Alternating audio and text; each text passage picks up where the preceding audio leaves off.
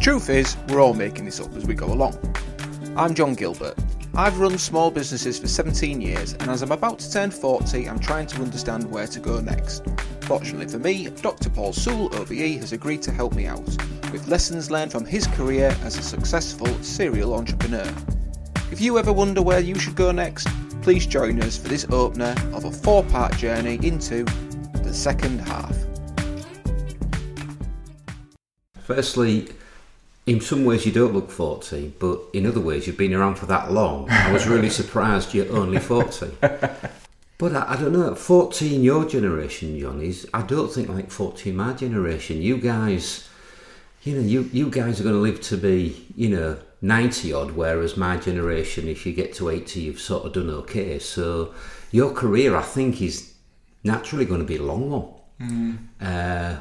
Long in the way that, in my generation, it was your sort of 60 mark, and then you'd part this mortal coil at, late 70s, 80. You guys are going to live to your mid-90s, and the economics of it means that we probably got to get used to stopping economically active a bit longer. So I think looking backwards at what a career would be probably isn't a good predictor of your second half, I don't think. What I would say, though, is that many years ago we started to say at our place, don't have a CV that's a chronology of roles. That's a waste. I was senior this, then I went to be junior that, then I moved to so-and-so. I think we coined this phrase, you need a CV of wow projects. And those projects will mean something to you and much more to other people if they have to look at that CV. And I think that's a little bit like a career. And it might be a change of business. It might be that you put that business down, do another business, or go into partnership with somebody else. But I think to be open-minded about it, I think is probably a really good thing in your generation, because we were brought up to be, I was brought up from, as it says in the book, post-war, and to win a war you've got to have a command and control type of look at your society and your community. Well, my generation became the first generation in the 60s and 70s as like a cultural revolution, and even in business people stopped the command and control thing and started to become much more visionary. And in my career I've seen in businesses everybody's a bloody visionary, and we forget that you've got to execute on that vision and get the plans to execute on that vision. And I've found that if you try to predict too much, it is a recipe for disappointment. If you get your mind set on a vision and that's your aim and you're going for that, and sometimes you can be so focused on it you miss the stuff that's happening either side. You go on a different, very single-minded, straight-track journey, whereas I feel the journey coming up for you, it's going to be far more interesting if it meanders around a bit and you're confident enough to let it do that. Because if you're too visionary and you're too focused, you'll stress yourself on you're not on your way to your vision. I think I would suggest that if you relax a little bit, live each day one day at a time, because that's the way life happens. Have some key core values and self-awareness that know what floats your boats and gets your creative juices flowing. Relax a bit into it, I would say. Because I think there's a lot of people of your generation, even more so than my generation, get quite stressed at career progress because they're not at certain junctures at certain times. And we don't want a career that stresses us, do we? We want a career that's fun. I believe part of the issue in your second half is actually really knowing what success looks like for you. What you're saying is we have it detailed out for us what success looks like, and we try to accede to those things. And many people are really happy with that, and many people live that life. I think looking at your first half, I wouldn't predict that you'd want a second half like that. I think you've been quite self-determined. As far as I know, you started working for yourself, having your own business fairly young, and you've been self-determined in that way. That's why I feel like I've been around forever, Paul. I haven't really. I started my business for the big motivator that a lot of people start is because I was unemployed. And I couldn't just wait for a job to come along, so I thought, well, I'll do the self-employed thing temporarily until I get a good job. and that was 17 years ago now. Then having had a few years' experience of being, as you say, self-determined entirely, I think you're right. I think what you said earlier on is about putting pressure on yourself. I feel that I'm at a point in my career where I've had a good time, but have I really positioned myself, and have I positioned the business and, most crucially, my mindset around what does that second half look like? And I hear what you're saying, just relax and just go with the flow. But will I always feel like that 10, 20 years' time? I'm not so sure. I think self-awareness is everything, isn't it? You know, people are properly self-aware, and at my company we even do quite very modern psychometric tests and do detailed 360s, that if people are not self-aware, they're sort of forced into it, because it's the best basis, isn't it? It's the best basis to look at. But I think part of the first stage in your self-awareness is a discussion of whether you think you're an entrepreneur. You've just said it was one of those situations where they're thrust upon you, and that happens to so many people. Do you feel... what do you feel an entrepreneur is, and in what way do you feel like one or not? What's your self-awareness on that basic entrepreneurialism? So I've never described myself other than my LinkedIn profile with the word entrepreneur. And on LinkedIn I call it a social entrepreneur. I'll explain what I mean by that in a moment. But the way I would describe myself is a serial starter-upper of things. I can more than just see an idea or an opportunity, I will go and make it happen. And people have said to me before, they'll be running projects and they'll be going, I just woke up one day and realised I was running a project, and I think, how did that happen? And I think back, because it was your idea, John, and you needed to leverage other people to do it. And quite often I'll step back, I just think, wouldn't it be cool if this happened? And people have created things and are still doing them today, which was from a genesis of my idea, but didn't need me. And maybe I wasn't best suited to see that thing through. The gap in what I perceive the way that I've been operating and how an entrepreneur operates, to be honest, is about wealth creation. Now, don't get me wrong, I'm doing okay, but that's never been the goal. That's the byproduct of the goals. Well, what I've discovered is that entrepreneurs are not necessarily business people, and business people are not necessarily entrepreneurs. I think that's a myth. I believe what Muhammad Yunus said, the guy who formed the credit bank in India to get lots of Indian women out of poverty. And he said he feels an entrepreneur in everybody. We had to be in the caves just to survive, and it's just that hundreds of years of being labour, being in society, educations, crushes it down, and it's ended up a little bit closer to the surface in some people than others. But a situational entrepreneur, if you're going on holiday, the plane goes down and your family are in danger, you get entrepreneurial very, very quickly. In the ways you don't overthink things, you take a leap at things, you make things happen, you get from A to B no matter what, all the stuff that entrepreneurs do. So in that situation, there's an entrepreneur in all of us. I think with you, something happened that clicked it. It was needs must, wasn't it? And when I look at my career, I was brought up in a very entrepreneurial household and saw entrepreneurialism and business in front of me. But as soon as I started to do A-level and go to university and then did a building degree, and then I think from the age of 20 to the age of 40, I was just sort of a technocrat, a business person who was doing that stuff that you normally do in business, satisfy customers, get better, climb organisational structures, etc. And my entrepreneurialism, I'm sure, came in my second half when I look back. And I think then I became a serial entrepreneur. Whatever I do has got an entrepreneurial side to it. And then the entrepreneur turns it into a business totally predicated on the people you gather around you. And then you end up, there's that old phrase, isn't there? When you end up the dumbest person in the boardroom, you know you've made it. And I'm certainly the dumbest person in my boardroom, so I think souls are okay. But to know, not to treat the entrepreneur as this sort of an E on your chest rather than the S for Superman. You know, I hate that stuff. I think you can get a situational entrepreneur that in one situation, you can get a project entrepreneur, somebody who passionately believes about one project, and they're not really entrepreneurial about anything else but that project. My wife is a social entrepreneur. She created the Animal Welfare Trust, a cause-based organisation, 30 years ago. She isn't particularly entrepreneurial about anything else. So I think that self-awareness for your second half, there's certainly entrepreneurialism in there.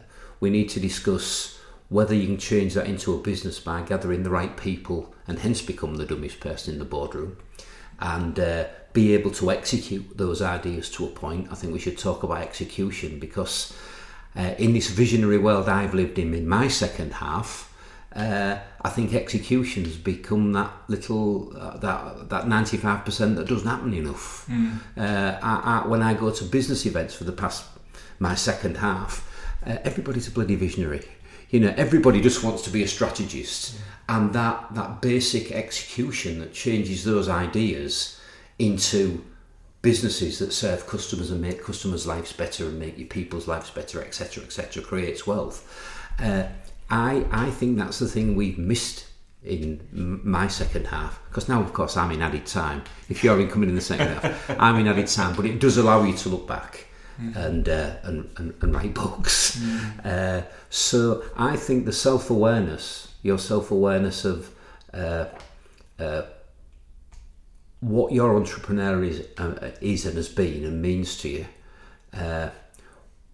will give you a better decision-making process to be able to say, what type of person? Because a lot of people wish they were one type of person and they really kid themselves that they are, and then when they get feedback, they're actually not.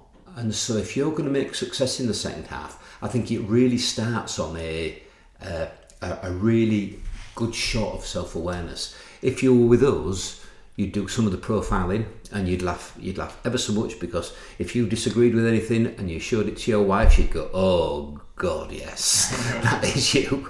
And it makes you self-aware like that. Your colleagues saying, what they think your strengths, because we've all got a positive side, what everybody respects, and oh God, that's the good John. But the problem is, he's bloody like this as well. Your shadow side, but your shadow side fuels the other side. You can't just say, "Oh, can we have the good John that everybody loves and is positive?" It's driven by the shadow side. All we do is make sure we know the triggers that flick somebody over from the good side to the shadow side. I know my triggers. It comes out in the test and they are right. Slow walk anything and I get really arsey. That's a trigger to get my shadow side, which is quite confrontational.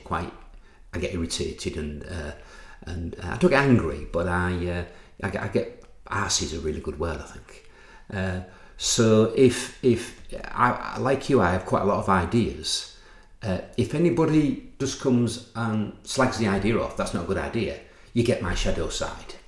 If somebody comes along and shows interest in it and explains why they don't think it's a good idea, that's fine. You don't get my shadow side then. So that's my sort of side of self-awareness. And so on your self-awareness, do you still love Monday mornings? Has there been a period in recent times where you've had that? Do you know? I really wish there was another Sunday coming along here. No, I'm still enjoying and passionate about the day job. The thing that gets me is not so much the Monday mornings. It's not been so bad recently. It's the Sunday nights of why am I still working? So definitely, I've found myself working for the sake of working sometimes, and if you're not careful, you end up resenting it. I mean, I guess a very quick potted history of my career in marketing, media, communications is when I had business partners. We ran a larger agency with more employees.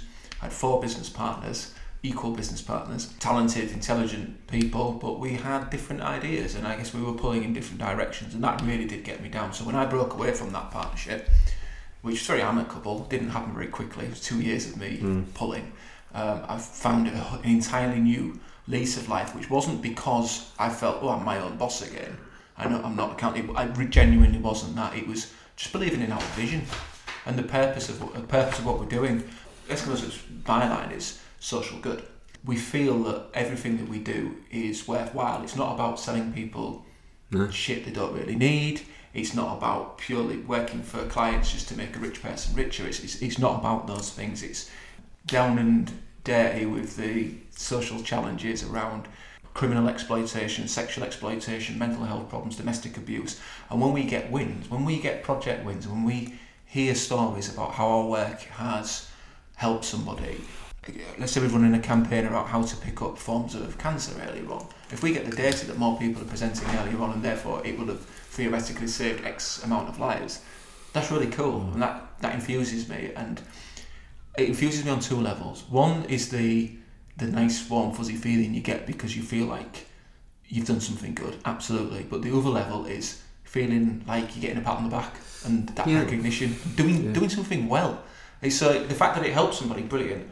But also knowing that people respected it, getting that positive feeling. I know that in terms of being self-awareness from my own ego, I need to be told every now and again that what we're doing well. Who doesn't? To hear that. Yeah. Absolutely human thread. I think you've articulated there what we found out. We called it the difference between a purpose and a higher purpose. You know, any business has got to serve customers and somebody's got to pay for something more than it costs you, and you've got to give a return, and it's got to generate cash, because if a business doesn't generate cash, it can't pay its way, it can't pay its people, and so the basic purpose of a business has got to be that in whatever field it's in. But I think a business having a higher purpose, and I think exactly what you described, your business is built on a higher purpose actually, and it works the other way back to a purpose of generating some income. Having a higher purpose, which is something around making people's lives better. Because I love the Branson quote, a business has got to be about that or else it's simply not worth doing. So for us to have a higher purpose that in our area, we make people's lives better as we do business, and that's our own people, that's our supply chain, particularly our customers.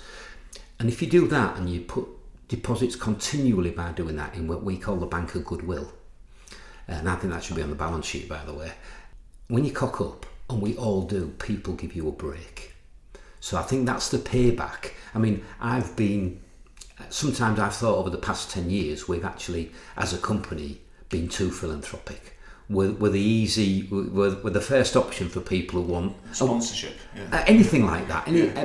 From a kid's football shirt for Cottingham service station over there to a bottle of wine for a raffle, right through to the major sponsorship. We took a City of Culture, which was a lot of money for us, and we were first in, and they wanted us first in because they knew if we went first in, a lot of other people might follow.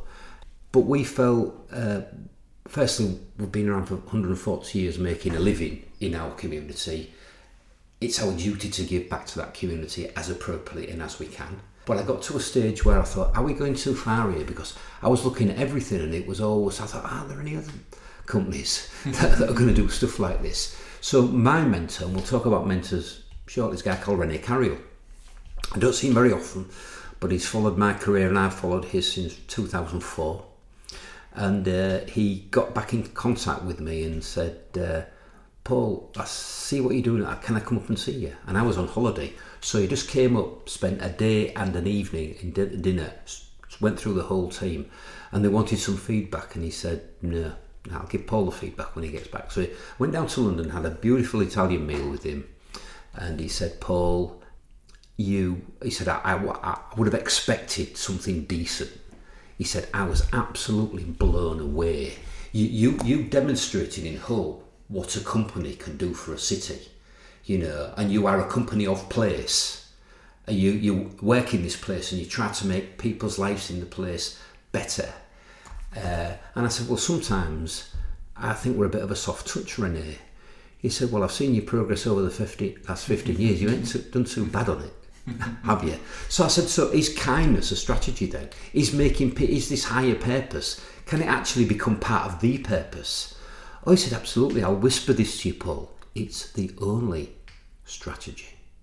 And the nice thing that you've got is the purpose is your purpose is the higher purpose. That's what the business is doing at the moment, and it is the higher purpose. So that's great. But thinking of other businesses. When I look at, because I get the privilege now of seeing lots of businesses like we're talking about yours, John, and so many businesses, when I said, so what you for? if they've been going, say, above half a dozen years, the occurrence of mission drift or strategic drift or forgetting their purpose, you wouldn't believe how much it occurs. They've forgotten why they started the business when they get tied up into winning business, delivering it, etc. And we have to take a rain check and say, well, let's go back to the beginning of your purpose. And if that purpose has got a higher purpose bolted on top, like John Mackey taught me all those years ago in America, I think it's got a much bigger chance of sustainability, being a business for the long term. It's got a lot better chance of being forgiven when it cocks up, because we all cock up.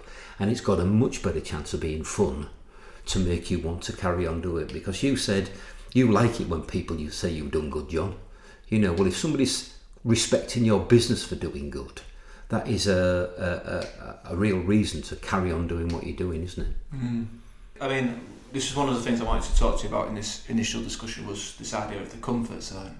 We're working in an area where we know the customers. The products and services are always developing, so we're constantly pushing ourselves that you can't not do that. Financially, we're in a comfort zone because, yes, we have cash in the bank. For me, my question is, and one of the reasons why I wanted to speak to you about this, Paul, is we have a constant battle going on between whether we have an aspiration to do things on a bigger scale or whether our true purpose is about how we can improve things in our little corner of the world. Yeah.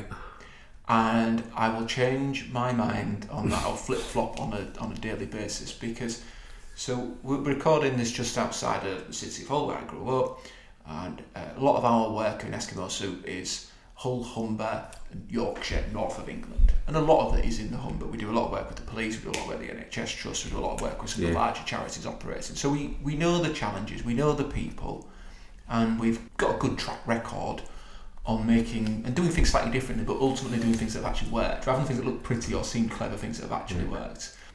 And we've become a bit of a gorilla in this little market. Our ambition was to position ourselves as the people that you would come to trust to solve a difficult problem. And that's great.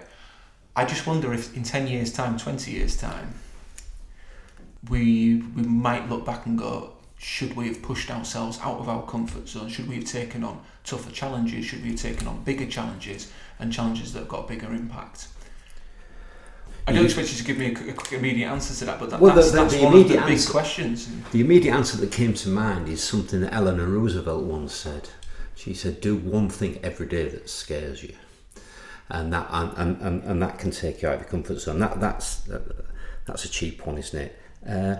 I could say for comfort zone, you could read niche market, because any business, if it's going to be really successful, has to get into some sort of temporary niche market. All niche markets are temporary in this world of ours. So when you're in a niche market and you're known as you're famous for what you do. An American once said to me when I was giving a presentation in Atlanta, so what are you famous for? I'm famous for my hot dogs in Kentucky. People make diversions from, they drive out the way from, what are you famous for? I thought, oh shit, I really need to be able to answer that question. I think you can answer it around here. So I think it's likely that you're in a niche market of higher purpose. I think any business owes itself, once it's battled its way into that niche market temporarily, to make sure you harvest everything in that niche market whilst you're known and famous for that. I think you'd regret it if you didn't. I think that would be a shame, and not just think, oh, it's a timescale, I better... You'll know when competition's coming into your area and people are starting, to be mimicked is a greater compliment, isn't it? And it will come because it's a marketplace, if you're successful what you do. So, you said comfort zone. I thought about your career.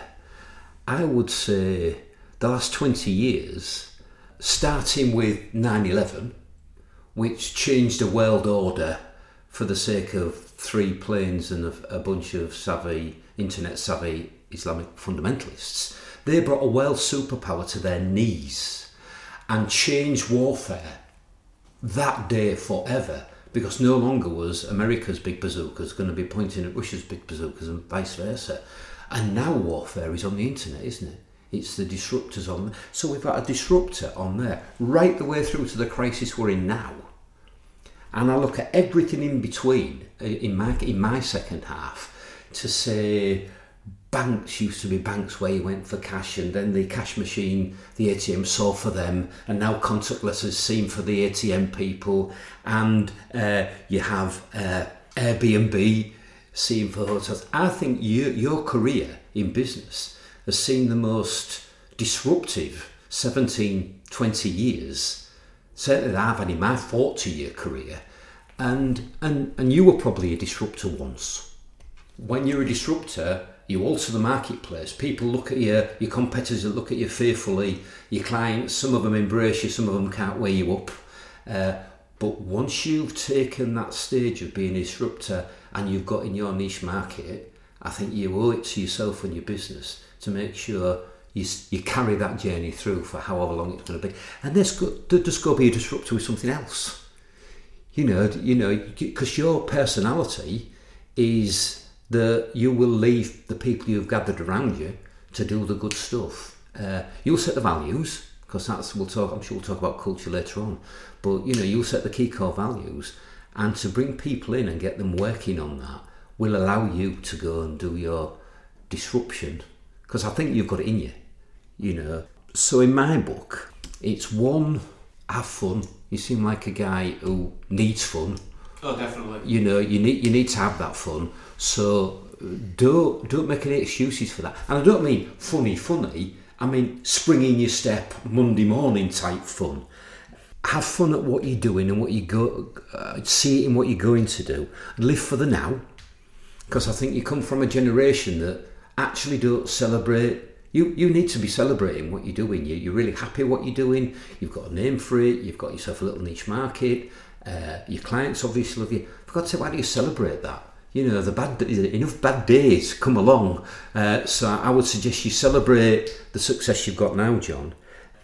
And then the way you approach that comfort zone is just to expect change. Expect that it will be disrupted. Don't let that come as a surprise. So it's here it is. Treat it as a friend. Because then you will, knowing you, have another little burst of disruption and entrepreneurial burst where something else will kick off. And there's nothing wrong with it. You'd have to finish with that to start that. In my second half, things that we've created are now still going on, but we're being disruptive in other areas and having some fun there. So I keep mentioning that high level of self-awareness, that knowing what you'll know what your conscious drivers are. I think we've got to find out what your subconscious drivers are, and if we really thought about that and you did we could do some work with you on that, because I know what my subconscious drivers are. I think get yourself an ear or two. They call it mentoring, they call it coaching, call it what you want. I've always had somebody outside of my sphere of business, and sometimes even outside business, because I actually live with the third sector, and Sue runs a very cause-based organisation. People go and volunteer up there because they believe in the cause, and she's taught me how to put a lot of cause into the business, and hopefully I've taught her how to put a bit of business into the cause. I think the people you hang around with, coaching and mentorship wise, my dad used to say, hang around with winners, Paul, because if you hang around with losers, you'll become either one. And I didn't think of much of that at the time, but and I think it's awful that you consciously look for a winner and go and hang around. I don't think it works like that, but I think certainly I've always had 4 or 5 people in my life I could go, and because what you do is a lonely place, and I'm really worried about decision maker loneliness. If you make a decision all on your own with all what's going on in your head at that time, you're not inclined to make a string of the best decisions. But I think if you have people you respect, you can kick the idea about with. Nothing to do with your business, probably nothing to do with the sector of your business. But I think I would suggest for the second half, and maybe this conversation could be the start of this, a number of people that you respect, that you can go and kick ideas around with, that can make you more self-aware, that can lead towards better decisions. And then just try stuff, and I know you will. But you don't have to leave that business that's in the comfort zone and in the niche market and going, okay, you don't need to disrupt that to go and try stuff. If you set that up right with the right people, you can relieve your thirst for trying stuff over here. And that's a great basis for being on, because entrepreneurs fail the way to success, don't they? They try stuff. If you don't work, they try something else. They make a leap into the dark often, and if they land on something solid, they build on it. If they fall down, they dust themselves and go again. You're an entrepreneur, John. That will be your entrepreneurial process, and that'll be your approach. But you can build on what you've already built. This first half can be with me, it was a great platform to go and have a wonderful second half of disruption and having fun, and whilst making people's lives better. Enjoy the journey, trust your instincts.